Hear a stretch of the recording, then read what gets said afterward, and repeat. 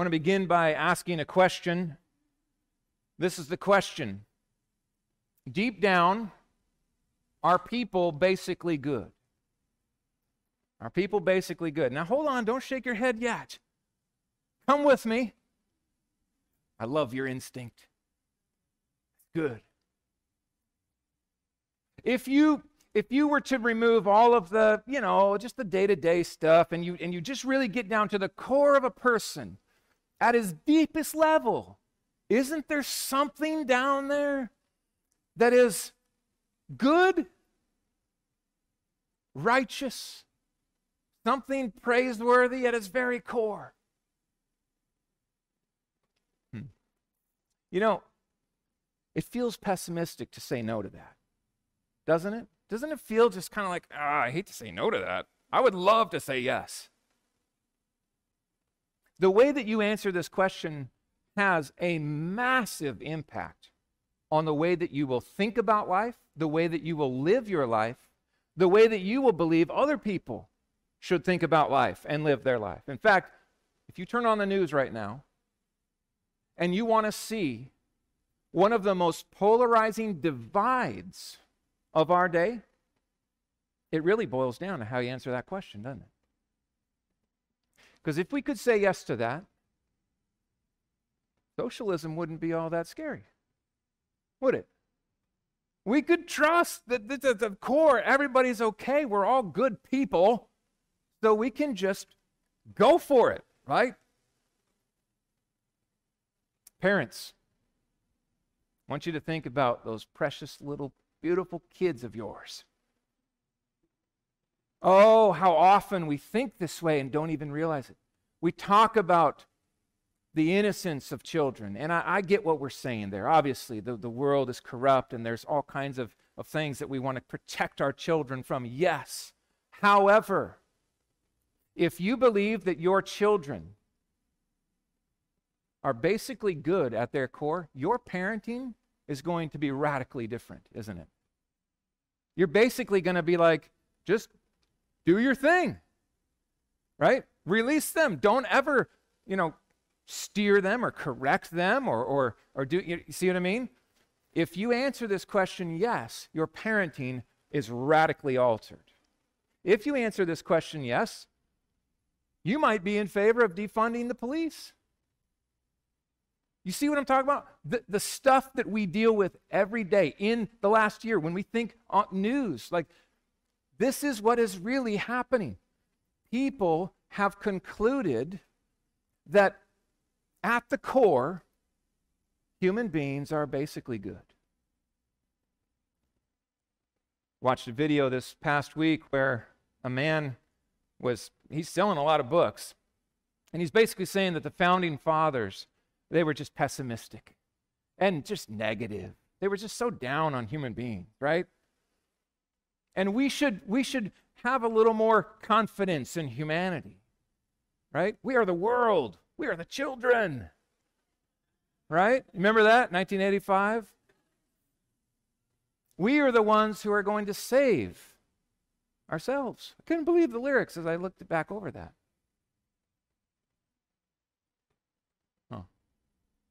Defund the police, encourage socialism. I'm not talking politics here at all. I'm talking Bible truth. If you answer this question in an unbiblical way, it will have devastating consequences for your own life and for the culture that is shaped by your answer.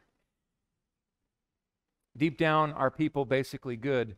We are going to have a text before us today that resoundingly and quite frankly, blatantly answers this question with a resounding no. No.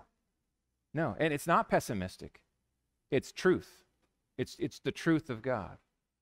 The title of my sermon, as you see in your sermon notes, is The Radical Depravity of All Humanity.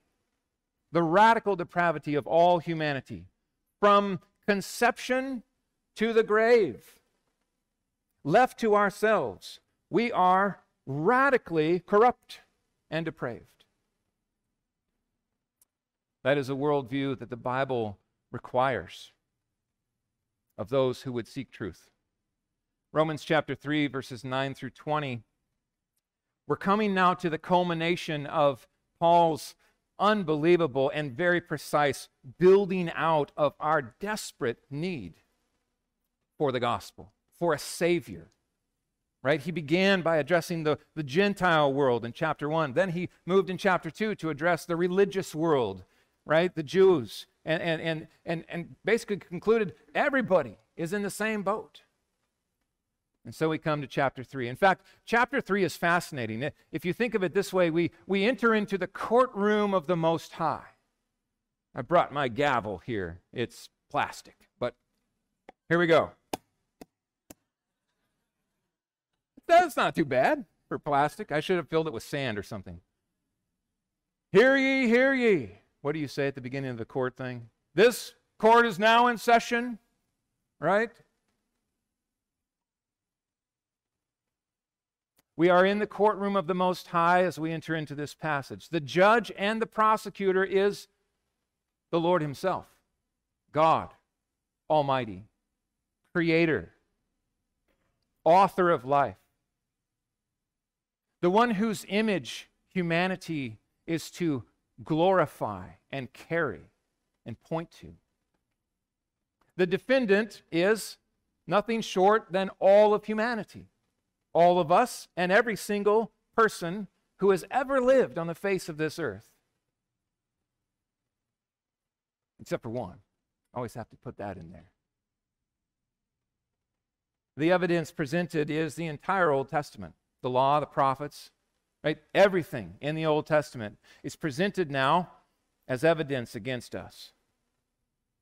The verdict is guilty, unrighteous, not holy, unacceptable before God.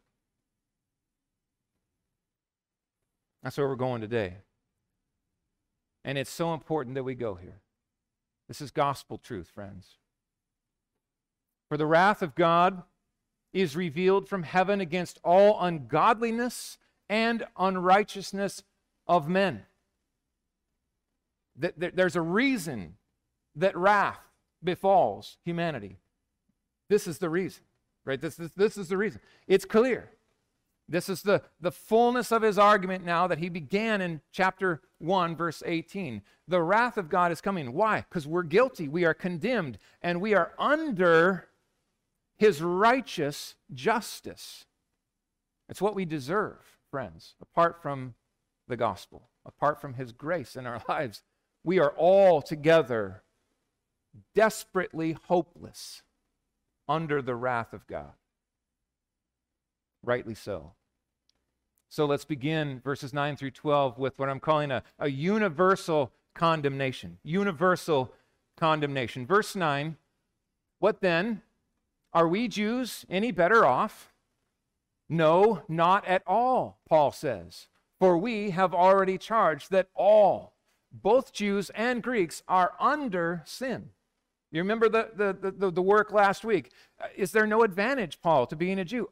Yes, there is, absolutely. You've been entrusted with the oracles of God. You have the Word of God. Think of that, how amazing it is. And so then he anticipates the question, well, then we must be okay then. If we have an advantage, if we have the advantage of the Word, does that mean that as Jews we're not as in trouble as the Gentiles? And the answer is no. Even though you have the revelation of God, his law, you don't obey it. You're under it. Both Jews and Greeks are under sin. What does it mean to be under sin? Well, scriptures build this out. He who commits sin is a slave of sin, right? So we are under sin in the sense that we are enslaved. Left to ourselves, we are enslaved to sin. We can't not sin. That's our instinct. That's who we are. And you could say it this way. We don't have sin in our life. We are sinners at our core. We sin because we're sinners, not the other way. We're not sinners because we sin. We sin out of who we are. It's who we are. at our deepest level. We are under sin. Both those who have the law, who have a form of religion, and those who don't, who have the law written on their hearts. The man on the remote island who has never heard a word of the Bible, he is under sin, and he stands condemned before God. He faces wrath. All are under sin. Now listen to how this goes. This is what is referred to as a string of pearls. Only a man who was a genius, expert in the Old Testament can do this kind of thing. And certainly we know, under inspiration from the Holy Spirit himself, Paul now strings together all of these verses, verses from these various chapters. And I didn't go to all the precise verses, but you can see an amazing, just kind of snowball of Old Testament truth that he is going to put together and level against all of humanity. As it is written, he begins in verse 10. This goes 9 verses from 10 to 18. As it is written, Psalm 5, Psalm 10, Psalm 14, Psalm 36, Psalm 53, Psalm 140. Boom, just happens. He's just, here it comes. He includes Proverbs, a little from Proverbs 1, some from Ecclesiastes 7. I see Isaiah 6 and Isaiah 53 in here as well, as certainly Isaiah 59 and 64. This is a string of pearls that Paul puts all together to show, in fact, that we have a very, very serious problem. That every human being on the face of the earth is condemned under their sin. Let's begin this. As it is written, none is righteous, no, not one. No one understands, no one seeks for God. All have turned aside, together they have become worthless. No one does good, not even one. Wow. Well, Paul, boy, you're awfully pessimistic here. That is pretty negative. Man, did you wake up on the wrong side of the bed here? Is Paul just being kind of pessimistic in this, in the way he looks upon humanity? Didn't you hear the song, Paul, from 1984? We are the world. He's like, yeah, I heard it, right? That's my point.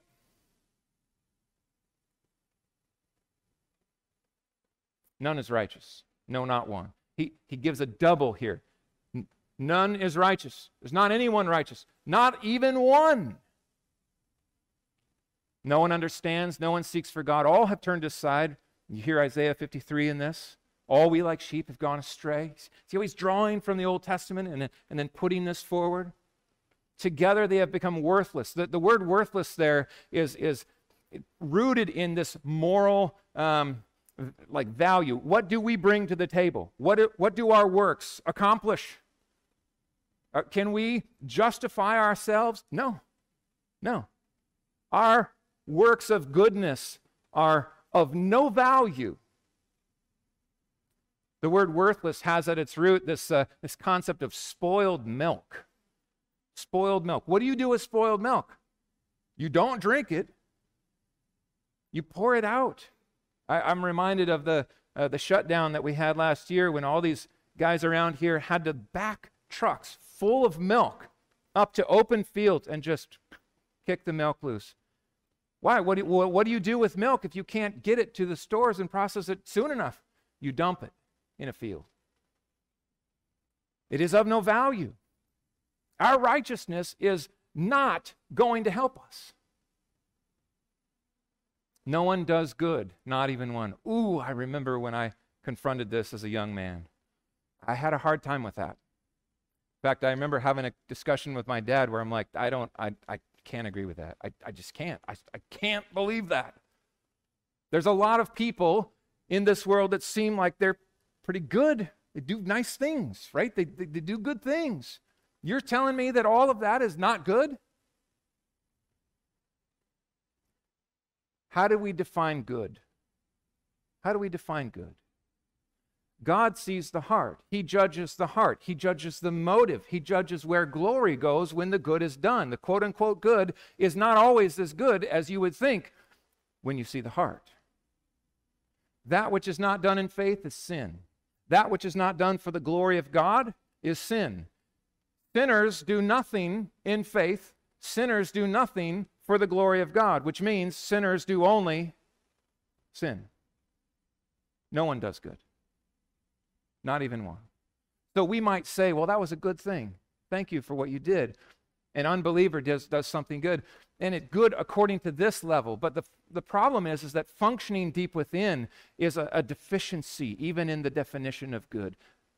According to God, ultimately, there is no good done in the world that is not done to his glory and in faith. No one does good, not even one. The question really begs then, to what extent has the fall corrupted sinners? To what extent are we corrupt?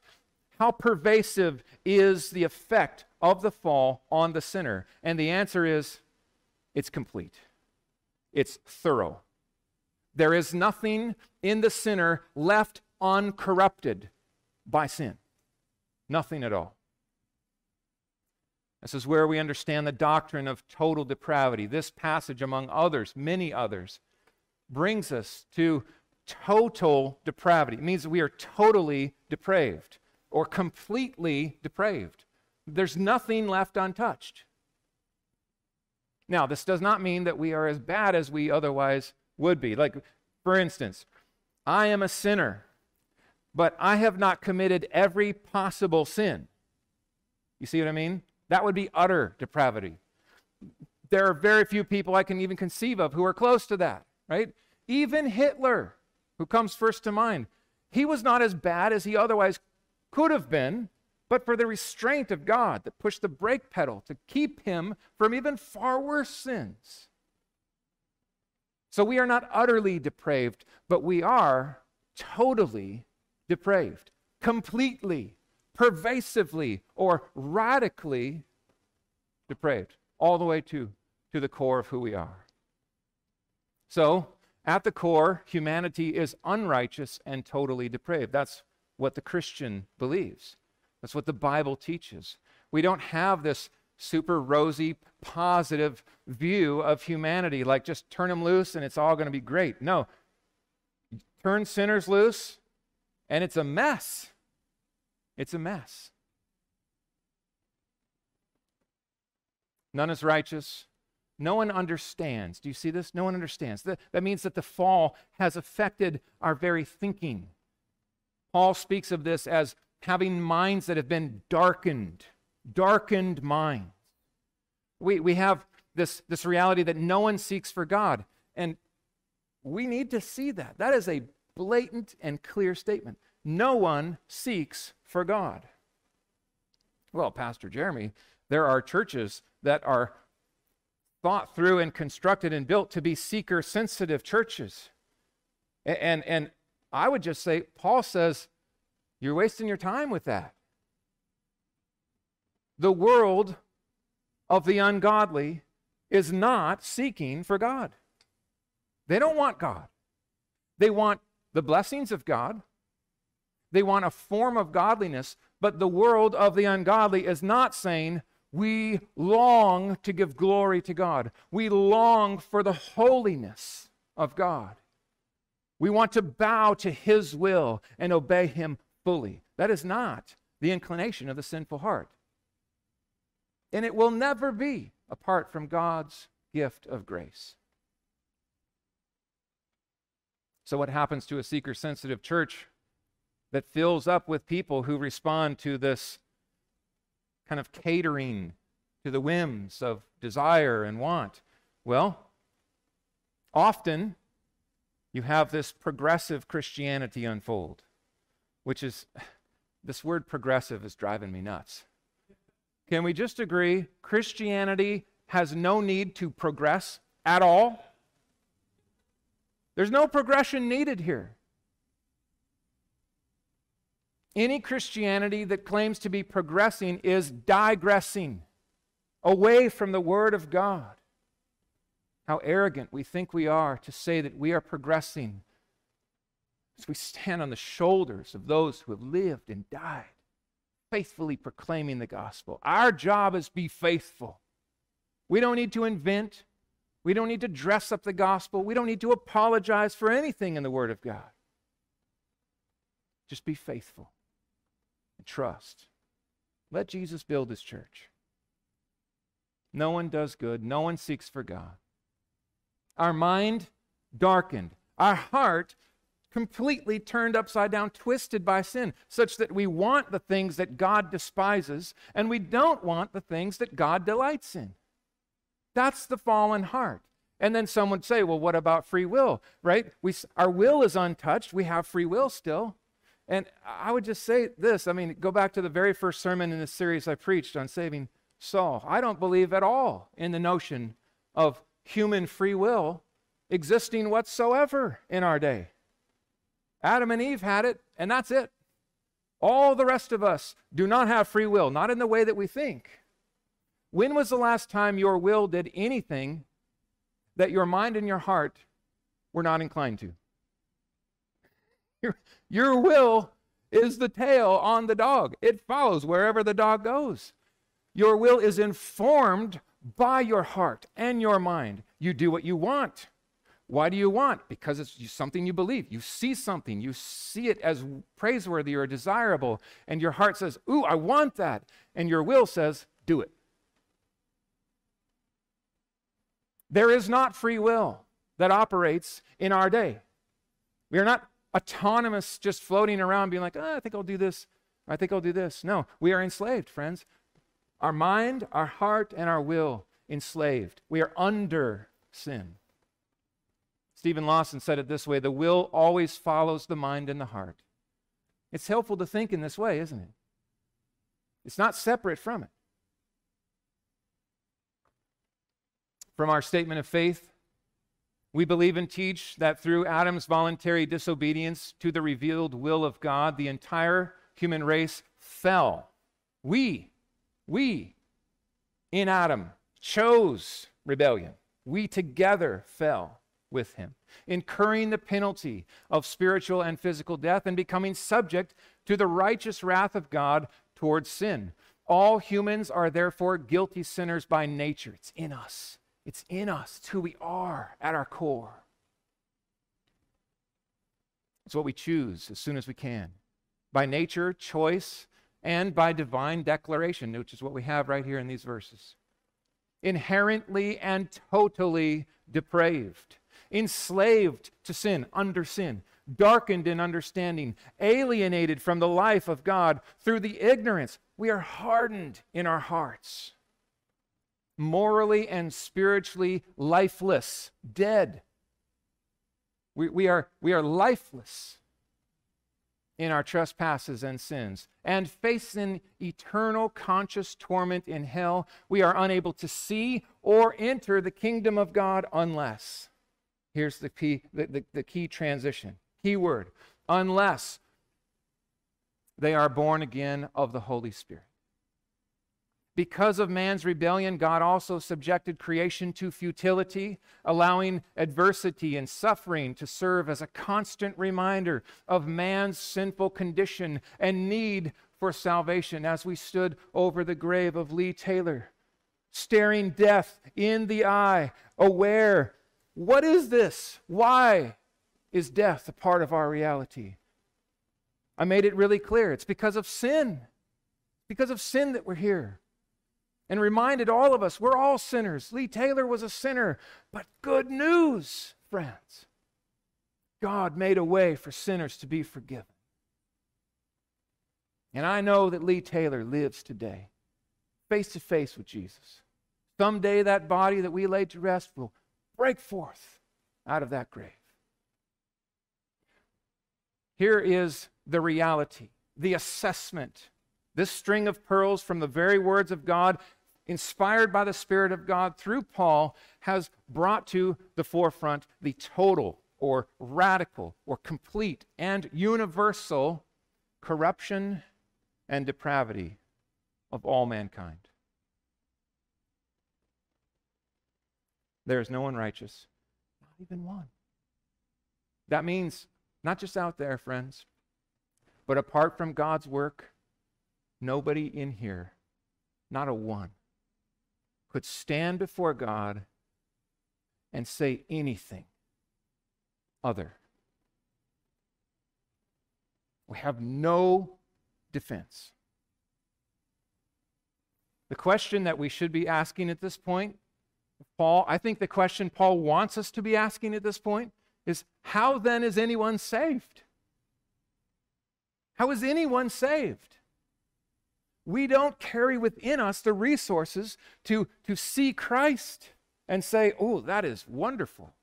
We see light and we say, stop that. Don't point that light in my direction. I want the darkness. I don't want Jesus. I don't want the gospel. That's us. That's what we do by instinct. The only way anyone is saved is that God saves people. God saves sinners. We're going to see that unfold as the chapters go, verse by verse, chapter by chapter. That will be increasingly clear as we walk through these weeks.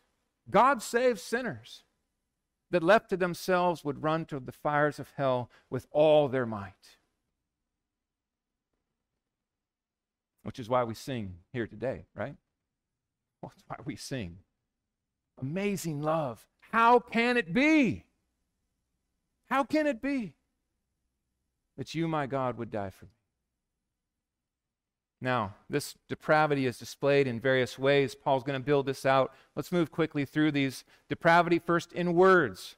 Verse 13, their throat is an open grave. They use their tongues to deceive. The venom of asps is under their lips. Their mouth is full of curses and bitterness.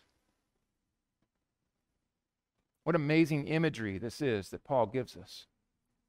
The open mouth is to the heart what the open grave is to the corpse. You see the connection here?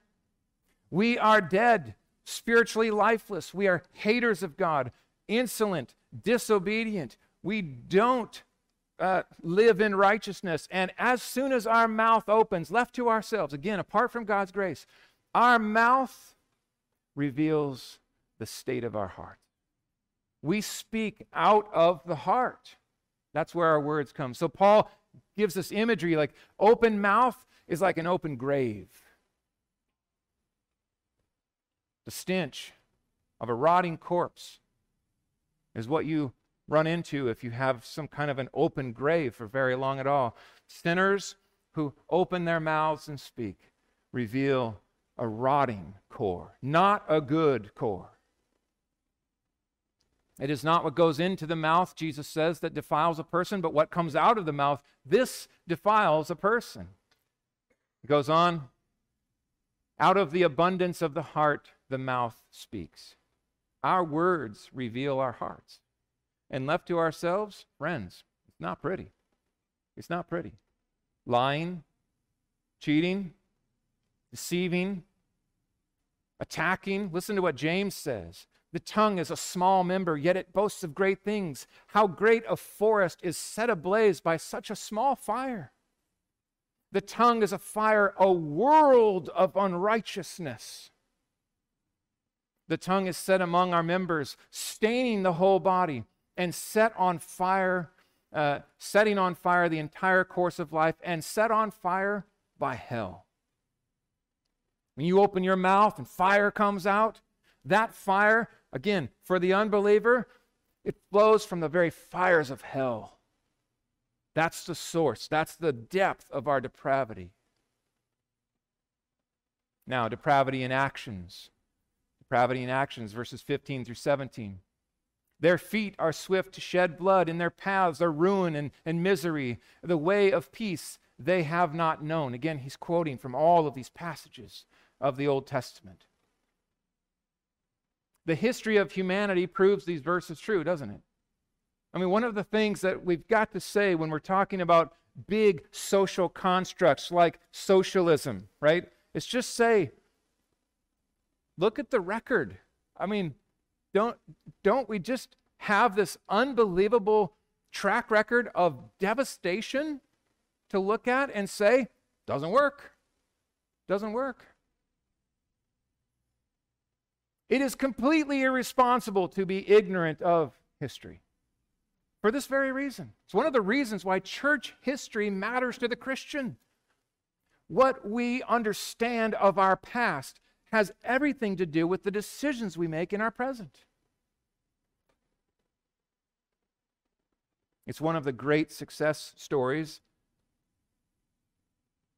of liberalism in our day. The failure to know our past. History matters. Maybe one of the great failures of the educational system.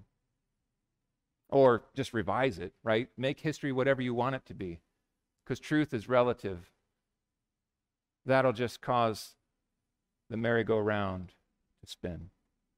And all the mistakes and the stupid things of the past will be made over and over and over. Violence, war, destruction, and death, that's our legacy. Humanity, we're pretty good at that. We take all this amazing thing that God has given, all the gifts, all the intellect and these things, and not every single day, but the overarching display of this, it's a terrible train wreck of a story. Lastly, depravity and denial. This is the heart of it. It's the very core. Verse 18. There is no fear of God before their eyes. No fear of God before their eyes. What's amazing is that he would say this given what he's already said. I mean, just thinking, Romans chapter 1. Though they know God exists, they know who he is in part, right? His revelation is clear. They suppress that truth in unrighteousness and in ungodliness. They push it down. No, I don't want to acknowledge him. I don't want to give thanks to him. I will not fear him. So you could sum it up this way. We know God exists. We know that what we're doing is wrong. That's true of every single person on the face of the earth. It's written on our hearts. Even without the law, even without any scripture. And the assessment is, we just simply don't care. We don't care. We're not afraid of you, God. Well, he hasn't done anything to us yet.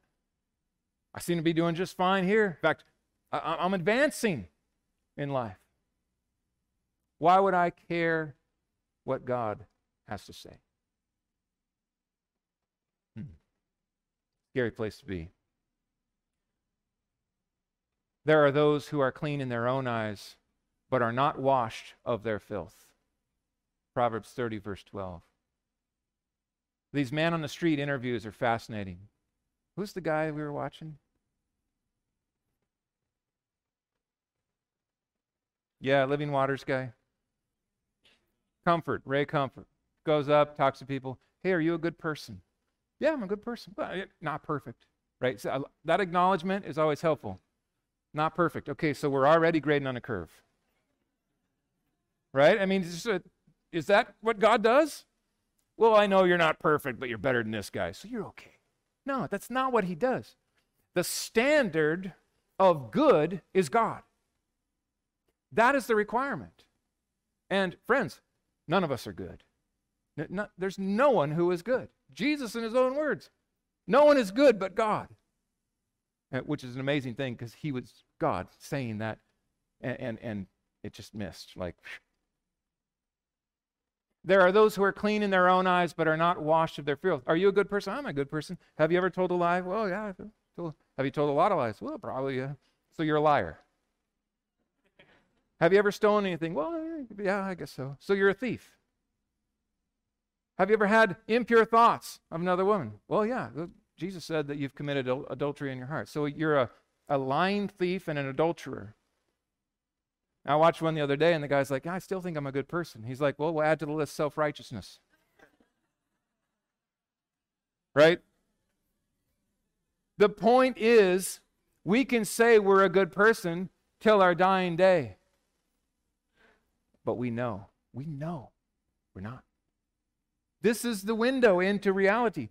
Everyone knows this, and yet they suppress. And so they try to appease their conscience by saying, oh, I'm a good person. Look at all the good things I've done. Look at all the things I haven't done. Look at all the other people that I feel better about because they're worse than me. None of that matters. None of it matters. In those days, there was no king in Israel, and everyone did what was right in his own eyes. That is the epitome of not walking in the fear of the Lord. Do whatever you want. I am God. My will be done. I care nothing about what you think, and I'm not afraid of what you're going to do about it. I've seen kids treat their parents like that. It's instinctual. It's in you. It's in me. It's in us all. Apart from God's grace, we run that track all the way through the tape. The fear of the Lord is the hatred of evil. Pride and arrogance and the way of evil and perverted speech. God says, I hate. So think of this. The fear of the Lord is to hate evil. To not fear the Lord is to what? Embrace it. Call it good. Excuse it away. Call it progress. Call it love and tolerance, and condemn those who disagree. There is no fear of God before their eyes. Now the final verdict, verses 19 and 20. The final verdict. Now we know that whatever the law says, it speaks to those who are under the law, so that every mouth may be stopped, and the whole world may be held accountable to God. The entire world. That means every single person in every single location, in every time. Under sin, no response, no rebuttal, accountable and condemned, guilty. But God, you realize this? I think it was Martin Lloyd-Jones who said, there is no one who is a Christian who has never been speechless before God. To come to God with all the excuses of why your righteousness counts is not to come to God with faith in the gospel. To come to God and say, I got nothing. Nothing. No defense. Guilty as charged. I bring nothing to the table but my trespasses and the ugliness of my rebellion and sin. I come empty to you. That is the only hope for sinners. The whole world is accountable to God, and the whole world is condemned before God. Friends, that's why we have missions. That's why we send missionaries. That's why we pray and evangelize. This is a big deal. The people are living in, that's one of the reasons we're open, right? It's why we opened when we did in the middle of COVID. People are living and dying apart from Jesus Christ. COVID is nothing compared to this. Are you kidding me? We got the virus that makes COVID look like kindergarten. And it's everywhere. Everyone has it.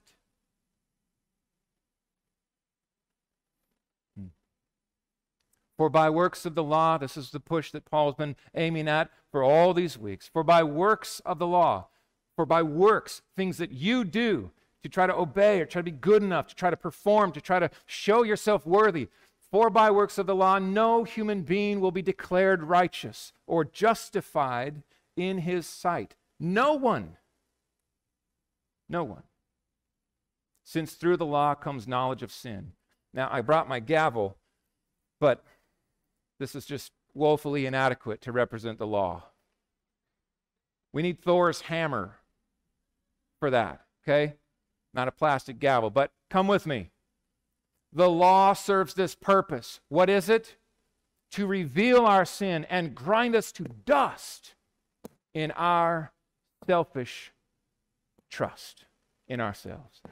It just grinds us to the ground and shows us you can't be enough in yourself. You can't do it. You can't perform. No one can obey the law. You need a Savior. Until you come to that conclusion, Jesus is nothing. There's nothing there. I mean, just a great guy, kind of inspiring. Put some quotes up on your Facebook page. Beyond that, there's nothing that he offers you that you actually really need. But when you understand by the sovereign gift of God's grace to open your eyes, to feel the weight of your sin, and to find yourself flat on the ground at the foot of the cross, saying, save me from myself. I need a Savior.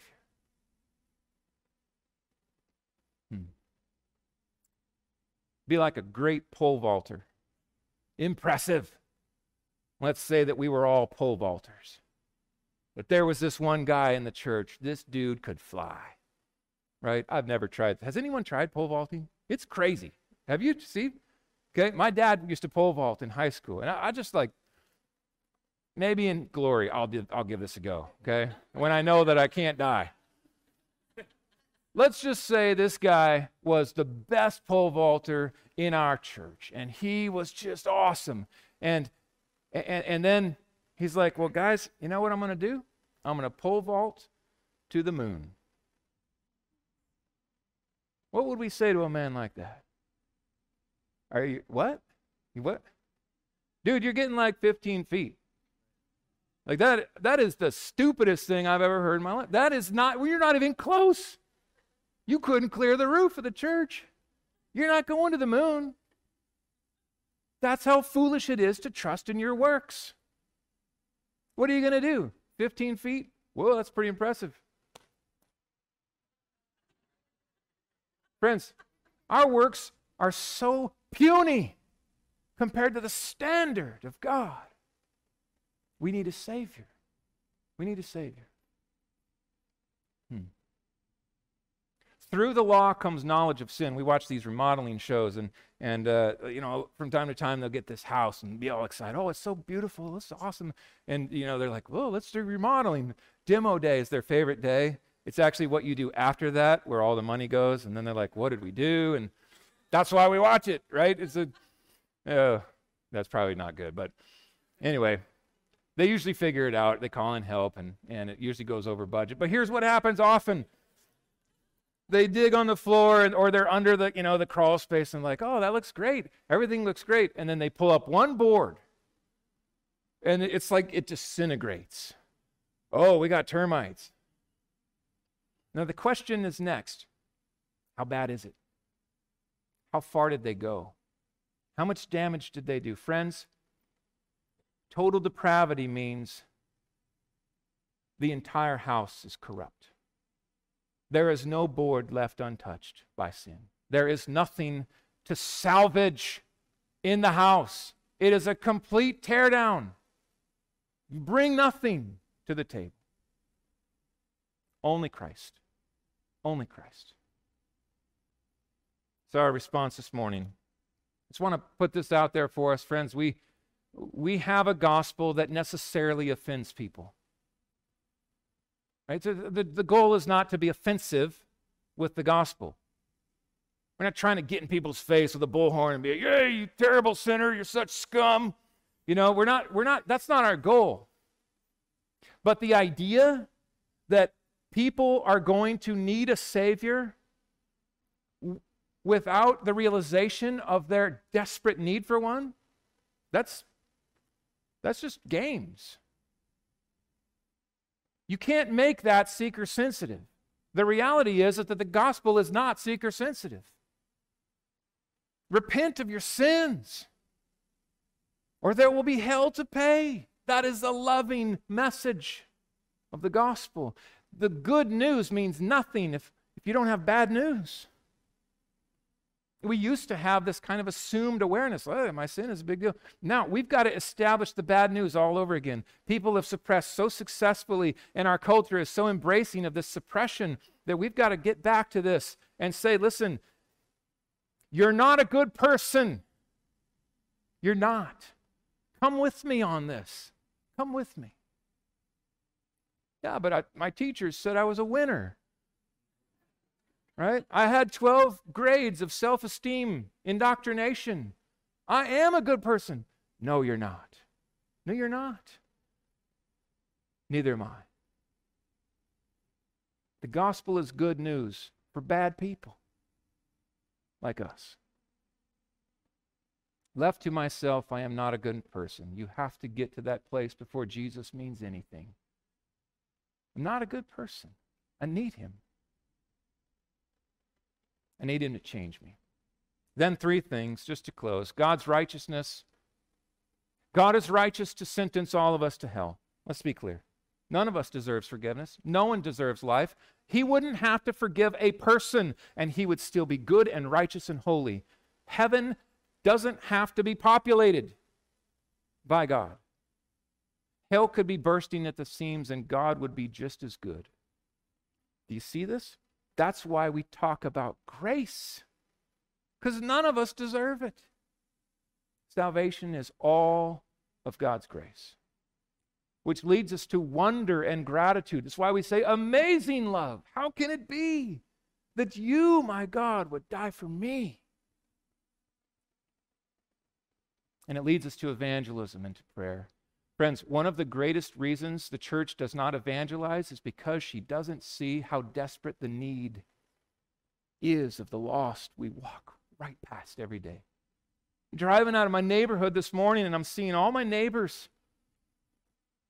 And I'm just like, they're heading for hell unless they know Christ. They're out mowing their grass, throwing the ball. Like, what if they don't know Jesus? So we speak, we declare, we go, we initiate, we pray. That's what it means to carry the gospel. We believe these things. Let's pray.